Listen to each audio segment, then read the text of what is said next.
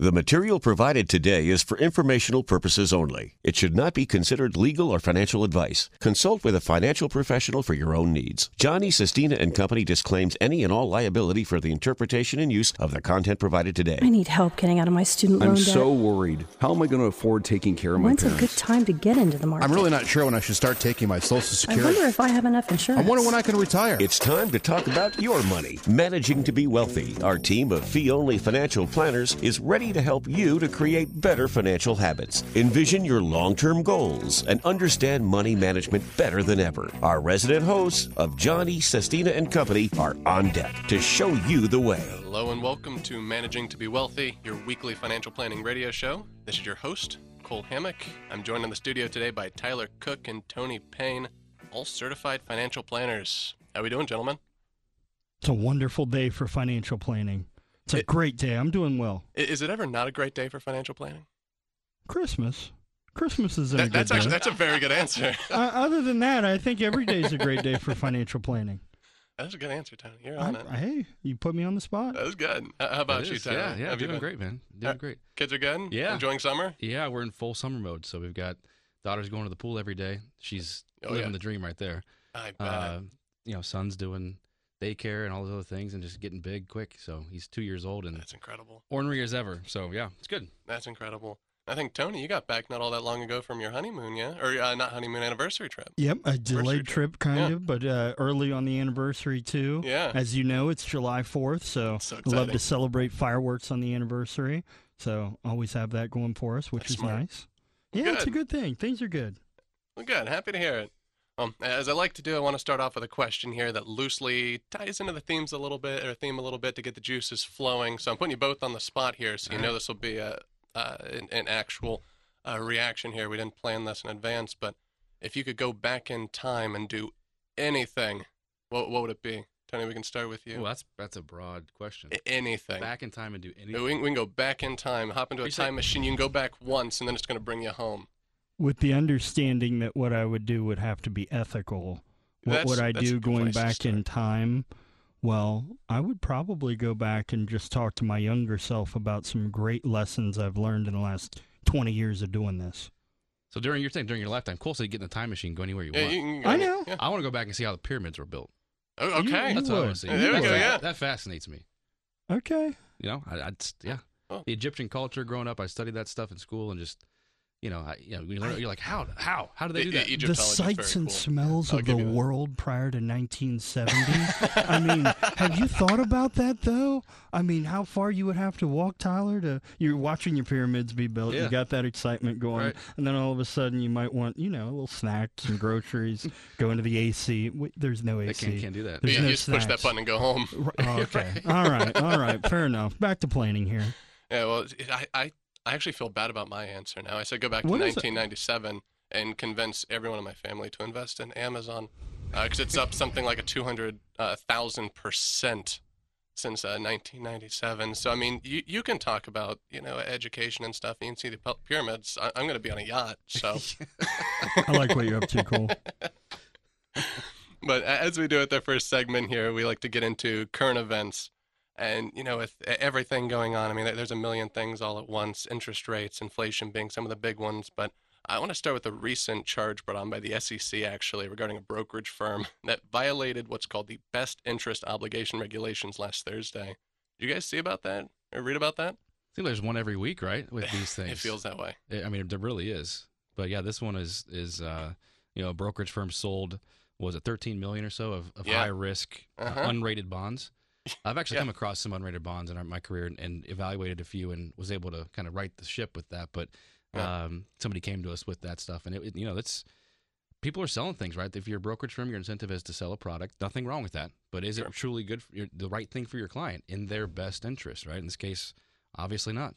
Yeah, and they're weird ones too because the unrated bonds, they're not something that's really marketable. So I mean, you sell them. There's no real way to get out of those. I think they're super popular for the last 20 or so years maybe, but hopefully starting to get phased out, and maybe we're starting to see why.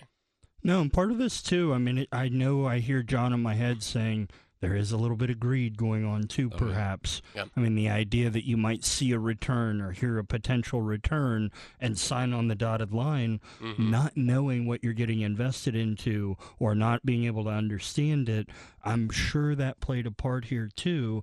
And that's also part of the unraveling. Someone figured it out and said, hey, I didn't understand that. That wasn't right. You can almost bet that was what was marketed was the return potential, Absolutely. right? And the greed factor. And then the problem with these unrated bonds is that you can't dig in and do due diligence and research, and there's very limited information. Yeah. And that's part of the challenge. So, I think the SEC does a lot of really good things, right, in terms of protecting investors, and this is one of them where they're holding people accountable. Absolutely. So it's obviously not a perfect fix, but definitely when you're looking into these sorts of things or looking to work with a broker, there are 2 great resources out there. Tony, you know what those are? I'm going to let you tell me. Yes. All right. I was hoping to pass the buck, but I'll happily jump on that. So we've got 2. So there's the Investment Advisor Public Disclosure, and that's through the SEC, so the Securities and Exchange Commission. Okay, I was going to say that. That's our governing body. All right. And then Broker Check. That one's a lot easier to say out loud. These are my favorite. There we go. I'm a big fan of Broker Check. It's a lot easier to work through. That one's by FINRA, which, if you don't know that acronym, is the Financial Industry Regulatory Authority. So 2 very important governing bodies, and those that are registered brokers need to make sure that they're putting their information on there. Key word, they're registered, right? Not every broker has to be registered, and that's part of the challenge too in today's environment.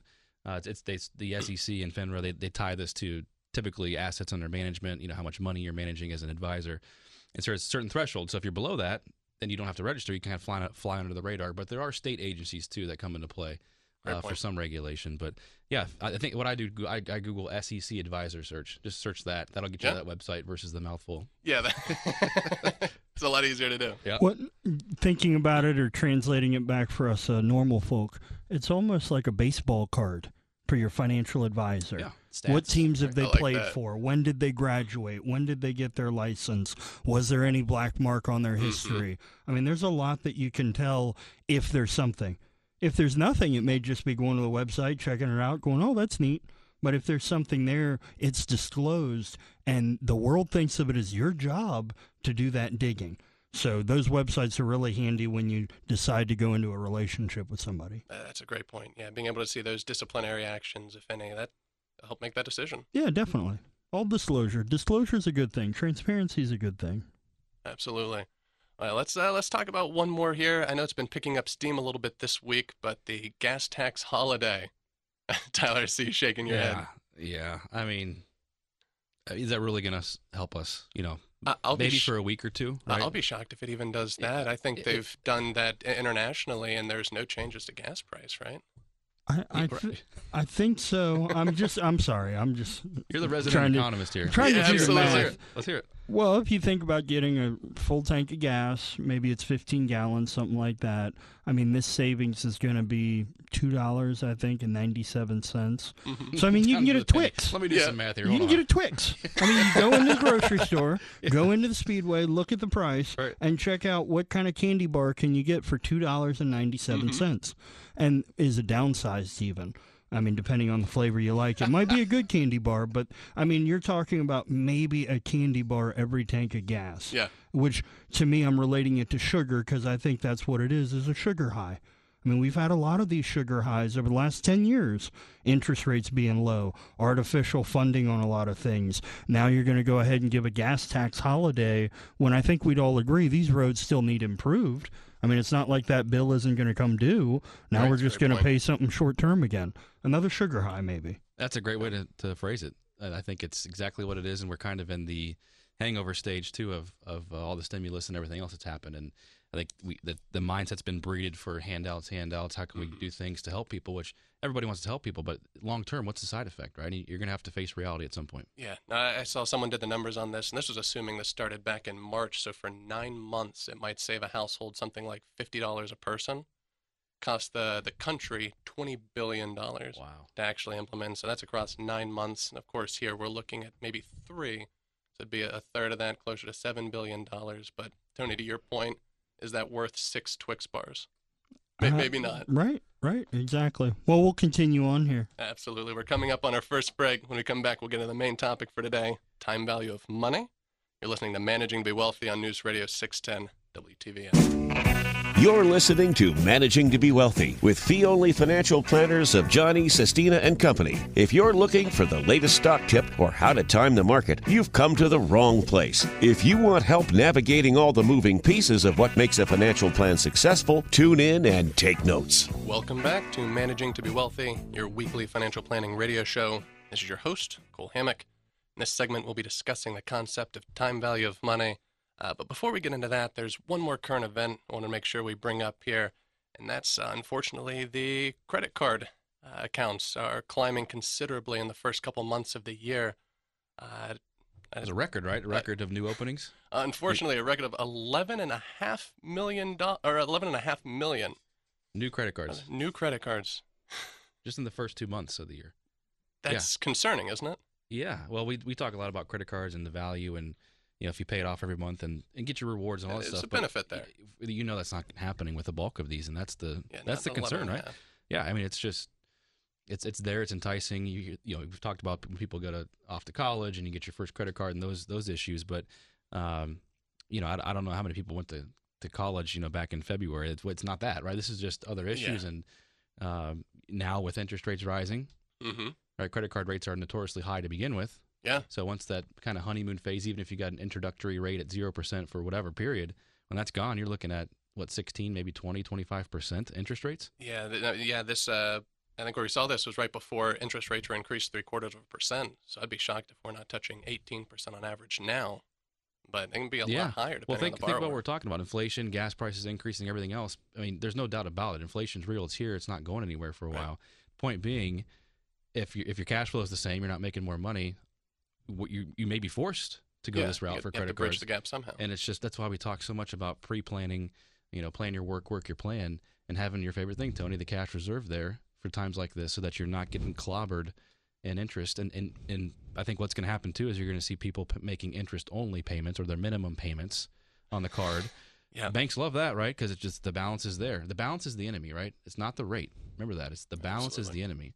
If your credit card balance is 0, your interest rate's 50%, it doesn't matter, right? So the enemy is the balance, and that's where it takes discipline from a spending standpoint to not shoot yourself in the foot. Yeah. And with those credit cards, too, I'm sure not everyone looks at their statement. They'll just pay the bill. So to your point about that interest only, I'm sure we've seen thousands of credit card statements at this point. If you're carrying a balance and just paying the minimum, it takes something like, 30 years to pay that off.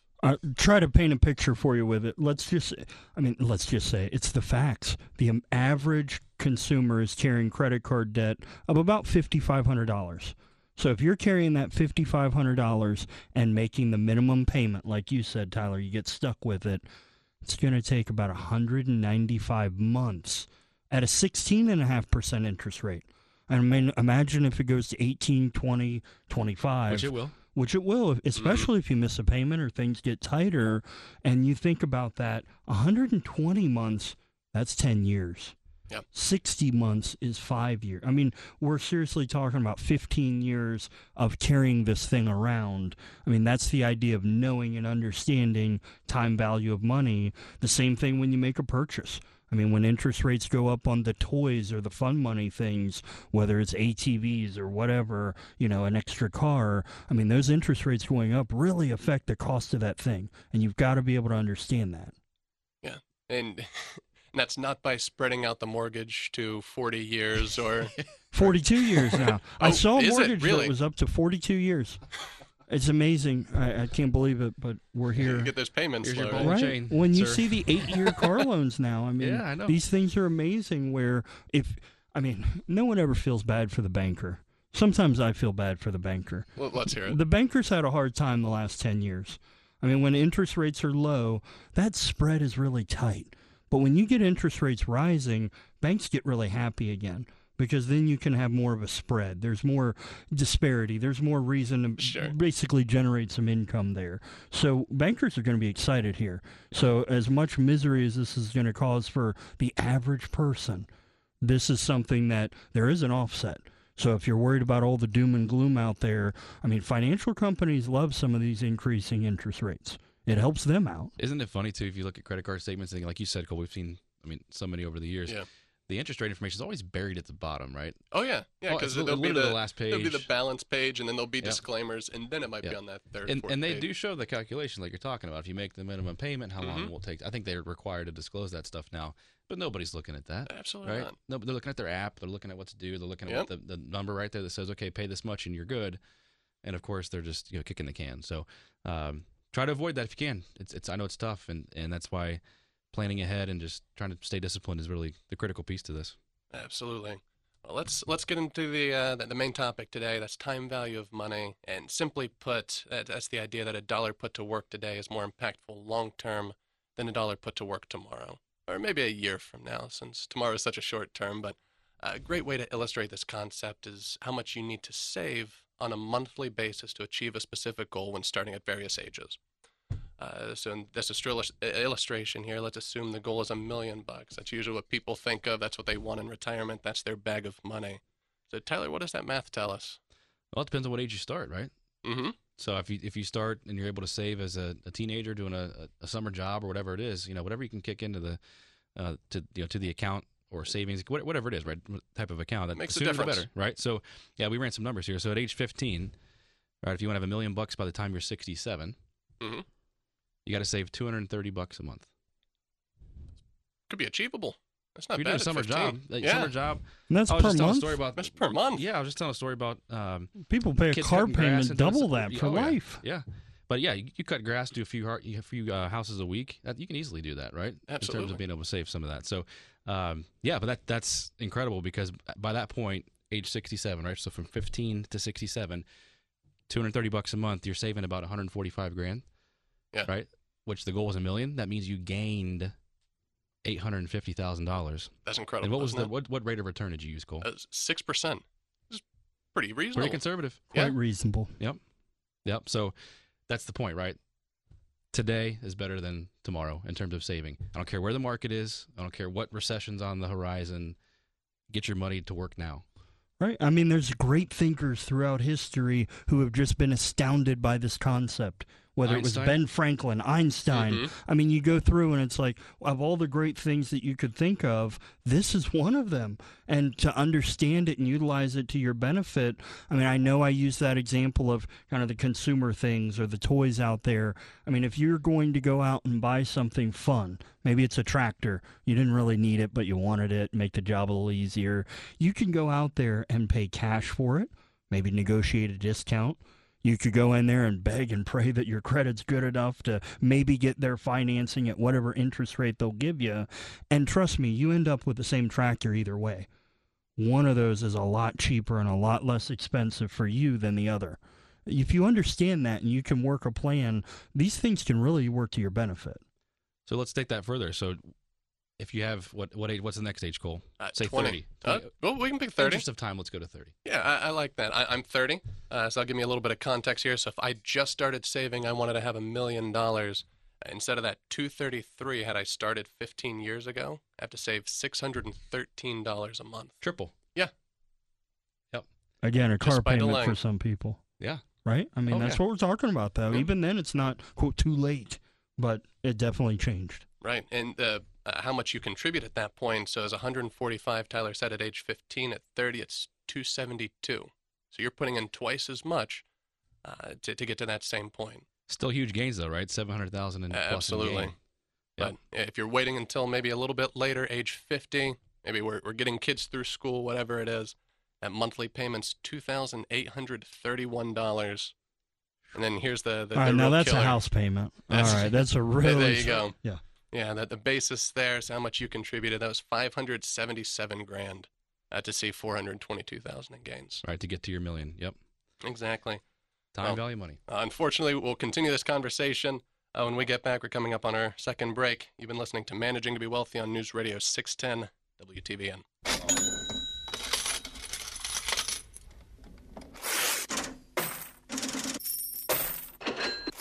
Welcome back. You're listening to Managing to be Wealthy. This is your host, Cole Hammock. For those just joining us, I am joined in the studio today by fellow certified financial planners Tyler Cook and Tony Payne. If you'd like to learn more about Managing to be Wealthy and John E. Sestina and Company, you can contact us at 326-3077, or visit us on the web at managingtobewealthy.com. If you'd like a complimentary consultation with one of our planners, fill out a brief questionnaire. We'll set up a time to meet with you and go from there. You can also find and listen to our previous podcasts and see information about our team. So go on, click around, and hopefully take action. Well, we'll pick up on the conversation before break. We were talking about time value of money, and Tyler, you were likening that to the credit card side of things. Yeah, it's the same concept, right? So like we said about age 15, age 30, age 50, shooting for a goal in retirement to have a bucket of money there. And that example was $1 million. The point being is it's that repetitive, I just call it showing up. You just got to show up and make the contributions, right? Keep doing that. And that's why the compound interest effect is like the snowball thing, right? It just keeps continuing to build as soon as you get more saved. And, a 5% swing when you have $200 in the account is a lot different than when you have $500,000 in the account, right? Or $200,000, whatever it is. So same thing works against you, time value of money wise, right? With credit cards, like we were talking about earlier. So if you're letting that balance accrue, and you have this interest rate that's going up, your rate of return in the investment world, right? In this case, it's working against you. It's a fee or a charge, the interest charge on your credit card. Same idea, right? So if you don't manipulate that balance and try to drive that down, time value money will work against you in that case. So concept applies to many things in personal finance. It's not just growing your bag of money. It's how you can stay out of debt. That's a great point. That hurts. That's a snowball no one likes to think about, but that's a very real issue for a lot of people right now, like we talked about. Well, let's transition a little bit into some milestones, things to keep in mind. Unless, Tony, I know you keep eyeballing me here. Well, it's really a good segue, maybe. Okay. We're going to get to milestones here, but how do you get to any of these milestones? I mean, we're going to talk about what age may you have what amount saved. I mean, that's a great topic, but then you have to go back to how do you get there? And I'm just looking at those numbers that we just went through. Sure. What does it take to have $1 million saved by age 67? And I know I keep hearing a lot of banter, chat, whatever, about how the avocado toast or this cutting out Starbucks or whatever, how that doesn't add up, how that just means nothing in this environment or something like that. I don't know, Tyler, if you see the same kind of noise come out. But when you actually sit there and do the math, I mean, what is the average cup of coffee? What is the average avocado toast? Again, people aren't doing this every day. I get people can have a treat, but then go ahead and add in the other optional stuff like alcohol or other stuff, whether it's gambling or drugs or whatever stuff. I mean optional stuff that people are just doing in their 20s. Sure. That by and large, if you stepped back and you said, was that wise? People would say, no, it wasn't. So the opportunity to have $1 million at age 67 really seems like it's out there for a lot of people. I mean, just doing this math at age 20, if you just save $10 a day, that's what it is. I mean, $319, it's basically $10 a day, and you invest that, you'll have that $1 million by the time you're 67. I mean, if you even wait till 30, like you said, Cole, sure, it doubles, but it's $20 a day. And again, when we think about real spending and what a lunch costs, or doing some of the optional stuff, or like we're relating to on an interest payment on a car. So if you really want that car and you're going to pay $50, $60 of interest every payment, I mean, here's that money. So if you just saved up and paid cash for a car, that's where you generate some of this, how do I get to these milestone numbers? Again, you think about the optional spending that a lot of young people have out there, and I'm picking a little here, but I'm just tired of hearing this, that the stuff doesn't add up. I mean, every last dollar adds up, and especially with compounding interest, it really matters. But Tony, that's too hard. Darn it, Tyler, I don't care. Grow your own avocado tree. You've got a nice big backyard. You can do it. It'll be ready in 12 years. Come on. There's some fire there. I'm telling you, though, I hear it a lot, and it's like, what is going on here? I'm telling you, that's the mentality that's been just brought to the forefront these last few years, and we have some challenges there. We really do to try and rewire that. It starts in the schools. You got to teach these personal finance concepts there. We've talked about that forever too. That's fair. Ohio's made a few. State of Ohio Board of Education and so forth has made a few good steps there with some required curriculum. It's not enough though. It's not nearly enough. In fact, we're going to start speaking at high schools again and doing those things as well to teach some basics. But your point, Tony, is spot on, because the fact that you can look at this thing and it's the wants versus the needs, right? You got to set goals and you got to be disciplined. But that word discipline is just what does that mean? It's I don't know hard. what that means. Most hated word in the English language. And I go through this as a parent now with a teenager. It's like I want to be there and give her everything I possibly can, but that's not helping her become a good adult, right? And so it's hard. And my wife is very good at reminding me, like, Tyler, she needs to figure this out on her own. You mean that trip to Cincinnati with her and 5 of her friends to see a concert VIP? I'm making this up. He hadn't done that. But that's the kind of thing out there that you could wish that and say, wouldn't that be great? Yep. Anybody could do that. Yeah. And so I think it's, as parents too, we have a responsibility to keep that in our the front of our minds and how we're teaching and what we're actually saying, right? Our actions too speak louder than our words, So I think, but it all ties back to your point. There are ways to do this. There's a lot of excuses that get thrown in the way. Sure. Right. But there are ways to still, buckle down and just do it. Yeah. So I think a key strategy to that, and we've talked about this probably millions of times over the show, but pay yourself first. But before you have a chance for that term's called leakage. That's a good just point. those things that kind of sneak out. Yeah, that's a good way leakage, to say it. Yeah. But if you pay yourself first, you're not going to be just drawing from that. You'll live off what you have. But we'll transition to those milestones. That was a fun aside. I was just boiling here. I don't know. I've seen that so much, and I've heard it in a few chats where it's like, "What? Come on, do the math, people. That actually adds up to something." You can make it work. But I know there's some milestones out there that is really designed to provide enough income to continue your current lifestyle in retirement. Obviously, there's no one-size-fits-all, but a milestone to target can help take some of the stress out of saving and giving you a number to hopefully beat. So as a target, we want to outpace these. So we'll walk through a couple of these. I know the first one, so it says, well, how much should we have in our retirement accounts or investment accounts or even just cash at certain ages? So the first one they list is age 30. You should have the equivalent of your annual salary saved. So the example is if you make $55,000 a year, by your 30th birthday, you should have $55,000 saved. I don't know if that's enough. Well, that's what it's all about, though. Right. That's our whole thing. Yeah. Is it enough? So in this case, we're just talking milestones. Right? It may not be, but in some cases it could be. All depends on what your lifestyle is. And that's the hard part, too. I mean, when we just talked through the life cycle of savings, I mean, imagine you got out of school, you finally did all this great work in education, and now you have to save maybe half of your salary after tax. I mean, that's what we're talking about with that kind of amount, I think, to generate this. But that's the reality. Yeah. And, Cole, you said it. If you pay yourself first, that becomes a lot easier. Absolutely. Yeah, I think if you're not saving 25 to 30% of your income, right, I think you just extend your timeline as far as how long you're gonna have to work. Right now, if obviously earlier the better, time value money, right? Yeah. If you're able to do it, perfect scenario: graduate from college, be disciplined with where you go, how much you spend, graduate debt free. Very rare these days, right? We've seen it though. We've seen it happen. Sure. Spencer talks about that, right? Oh yeah. And the point being, instead of having to pay back a loan, it's that $200 a month, $600 a month going towards your savings. So you can do that, but I think the longer you wait, the higher percentage of your income you're going to have to save. And I'm ballparking that number, Cole, but 25 to 30% I think is realistic. It's not I'll just put 10% away and be okay. Right. No, that's a great point because I think a lot of the old financial planning books, the magic number has always been 13%, but reality is that may not be enough. So working on a couple other ages here before we close out for our final break. At age 40, just 3 times your income, 56 times, 68 times, and 67, finally 10 times your income. So coming up on our final break here, you've been listening to Managing to Be Wealthy on News Radio 610 WTVN. You're listening to Managing to Be Wealthy with fee-only financial planners of Johnny, Sestina, and Company. If you're looking for the latest stock tip or how to time the market, you've come to the wrong place. If you want help navigating all the moving pieces of what makes a financial plan successful, tune in and take notes. Welcome back to Managing to Be Wealthy, your weekly financial planning radio show. This is your host, Cole Hammock, and we're into our final segment.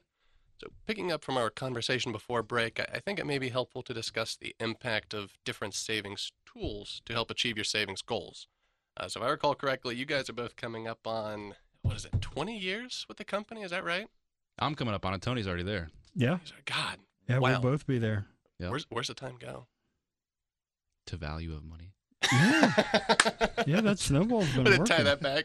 Well, I'm hoping to make John Sestina's day with this one, but I imagine you're both much more familiar with John's infamous tools presentation than I am. Yeah. So I mean, either of you can take it away. What's really the advantage to tools to accelerate your ability to save? Thinking about it as a process rather than just living life. I mean, when you sit through it and you can, again, just talking about it before we dive in, but the idea is you start to see the income cycle. And when you understand the income cycle and the spending cycle, and you can be deliberate about that, and you're not just living life, and you can take control of it, then all these great things happen.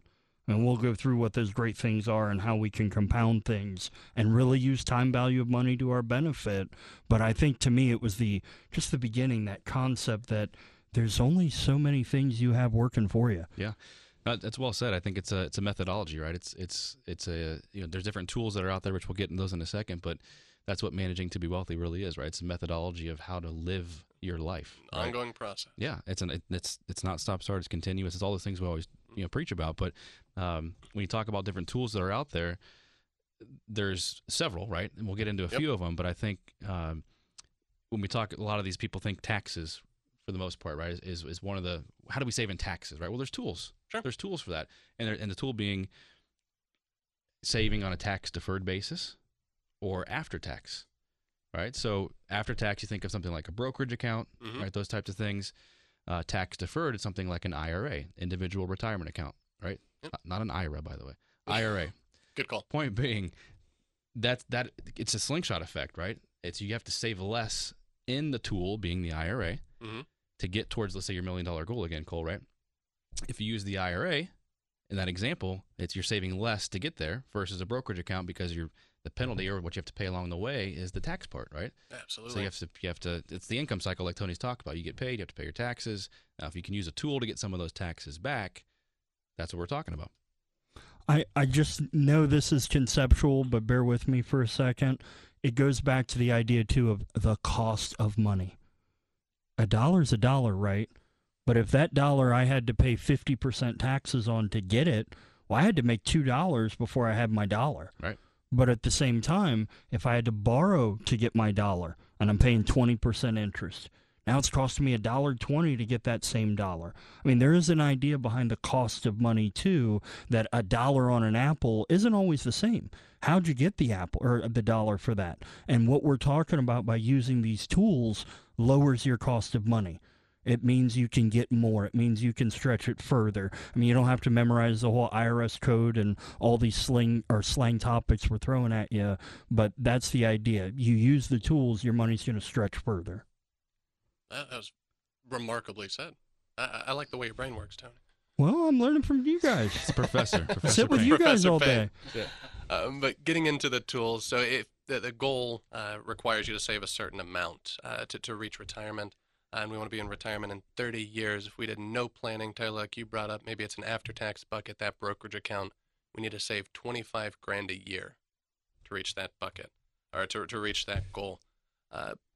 The alternative, or an alternative, would be saving in a tax-deferred way. So that IRA or that 401k, you can not only reduce the amount you need to save, but actually carve off the time until you can retire. Maybe it's something like $16,000 a year and cut that time back from 30 years to 25 years. Yeah. Go ahead, Tyler. No, we were talking before the show there, Cole, about two of the most important things in life, time and money. And if you're doing this the right way and you use your money the right way, you're going to get more time back. And that's really cool. I mean, that's part of control here. Yeah. When you say time, are you talking about market timing? No, not at all. Yeah, no. So yeah, that's a great point. We've spent the better part of the first 3 quarters of our show saying time, and one thing to make abundantly clear is we're discussing time in the market, not timing the market. So there have been numerous studies done over the years, and they all come back to show that your time in the market is overwhelmingly more impactful to your success than your ability to time the market. I know, Tyler, I've heard this from you I've been here for almost 8 years, so not quite the 20 for you guys, but you've said decades, not days. That's probably one of my favorite Tylerisms. That's the mindset, right? Yeah, that's how you have to think, especially right now. Yeah. Yeah, no, markets are down 20%. We shouldn't be worried about the days. Focus on the decades. Yep. So, what do the studies really tell us? Well, there's a couple parts here, but I think things are volatile right now. Of course, they have been for the whole year. It's not the first time that we've gone through market volatility, but these down days that you see, which people tend to hold on to, and I think it hurts more than the good days feel good, right? Absolutely. It's just human nature, but those down days are typically followed by up days, right? They're very close together if you look at the statistics of that, as far as down days followed by up days followed by down days. So if you're trying to time the market, not time in the market, but be a market timer, if you miss just a few days here or there, your returns can get clobbered. And there's all sorts of studies, and they've done these with the S&P 500 over and over and over and over again. But the gist of it is, if you miss anywhere from 10 to 40 days, you go from losing half your return to losing all of it. Yeah. And it's just by the fact of trying to play the game of when do I get in, when do I get out. And you might be right on one side, right? You may be right, okay, it's time to sell, but when are you going to get back in? And ask somebody now who says, I'm going to get out of the market, or they probably already are, some of them, right, out of the market. All right, when are you going to get back in? What's your on your chart or your mental cue or trigger to get back into the market? And it's, will they actually do it when that happens? Whether it's the S&P hits a certain level, or right. January 1st or whatever it is, right? How are they actually going to hold themselves accountable? It's kind of like looking at the scoreboard in the first quarter. Very well said. Hey, yeah. Here's where we're at. Okay, great. There's 3 more to go. Yep. What's going to happen? Nothing? Right. Is that what if you're already in the fourth quarter, though? Oh, well then, you still don't know what's going to happen there. I mean, we still have time left, and other things happen. Right. And the idea is that fourth quarter is longer than you think. That fourth quarter might feel like the longest quarter of the whole thing. Well, the point of that, too, though, is if you've done the proper planning in advance, right, you're not worried about that fourth quarter because you've got 3 to 5 years of your cash flow that's not going up and down every day with what the market's doing, right? You've planned ahead. Plan your work your plan. And I know a lot of people think they should be saving to retirement, but the mindset really is you should be saving through retirement. So it's going to happen, but you want to make sure you're staying invested and not being reactionary. That's a great point. And going out further, too, so thinking for younger people, because this might be one of their first major down markets since working, the first bear market where the market's prolonged down 20%. And the idea is if you start stretching out the time periods to the time where you stay invested and you're in the market for 20 years, 30 years, there's not been a period in time where you lost money on your investment. Right, meaning if you were in the market for a 20-year period or a 30-year period, 100% of the time you made money. Yeah. Right, versus if you're in the market for a day, you got a 50-50 shot, right? That's the gambling part you see on the talking heads and news. Yeah. And that covers World War II, the OPEC crisis, Vietnam, a lot of other events in the middle, too. So when you hear that stat, remember there was a lot of crises and a lot of things going on in the middle, too. And it always feels worse in the middle of the crisis, right? I think it just does when you're in the middle of these things versus looking back. Oh, yeah, remember 2008, right? Easy to forget 2008. Very different now. 2000, Y2K. Yeah. But yeah, it's easy to forget all those things that happened, but the people that come out ahead are the people that stayed the course. That's really the best thing we can do, but unfortunately, that's all the time we have this week. You've been listening to Managing to be Wealthy on News Radio 610 WTVN.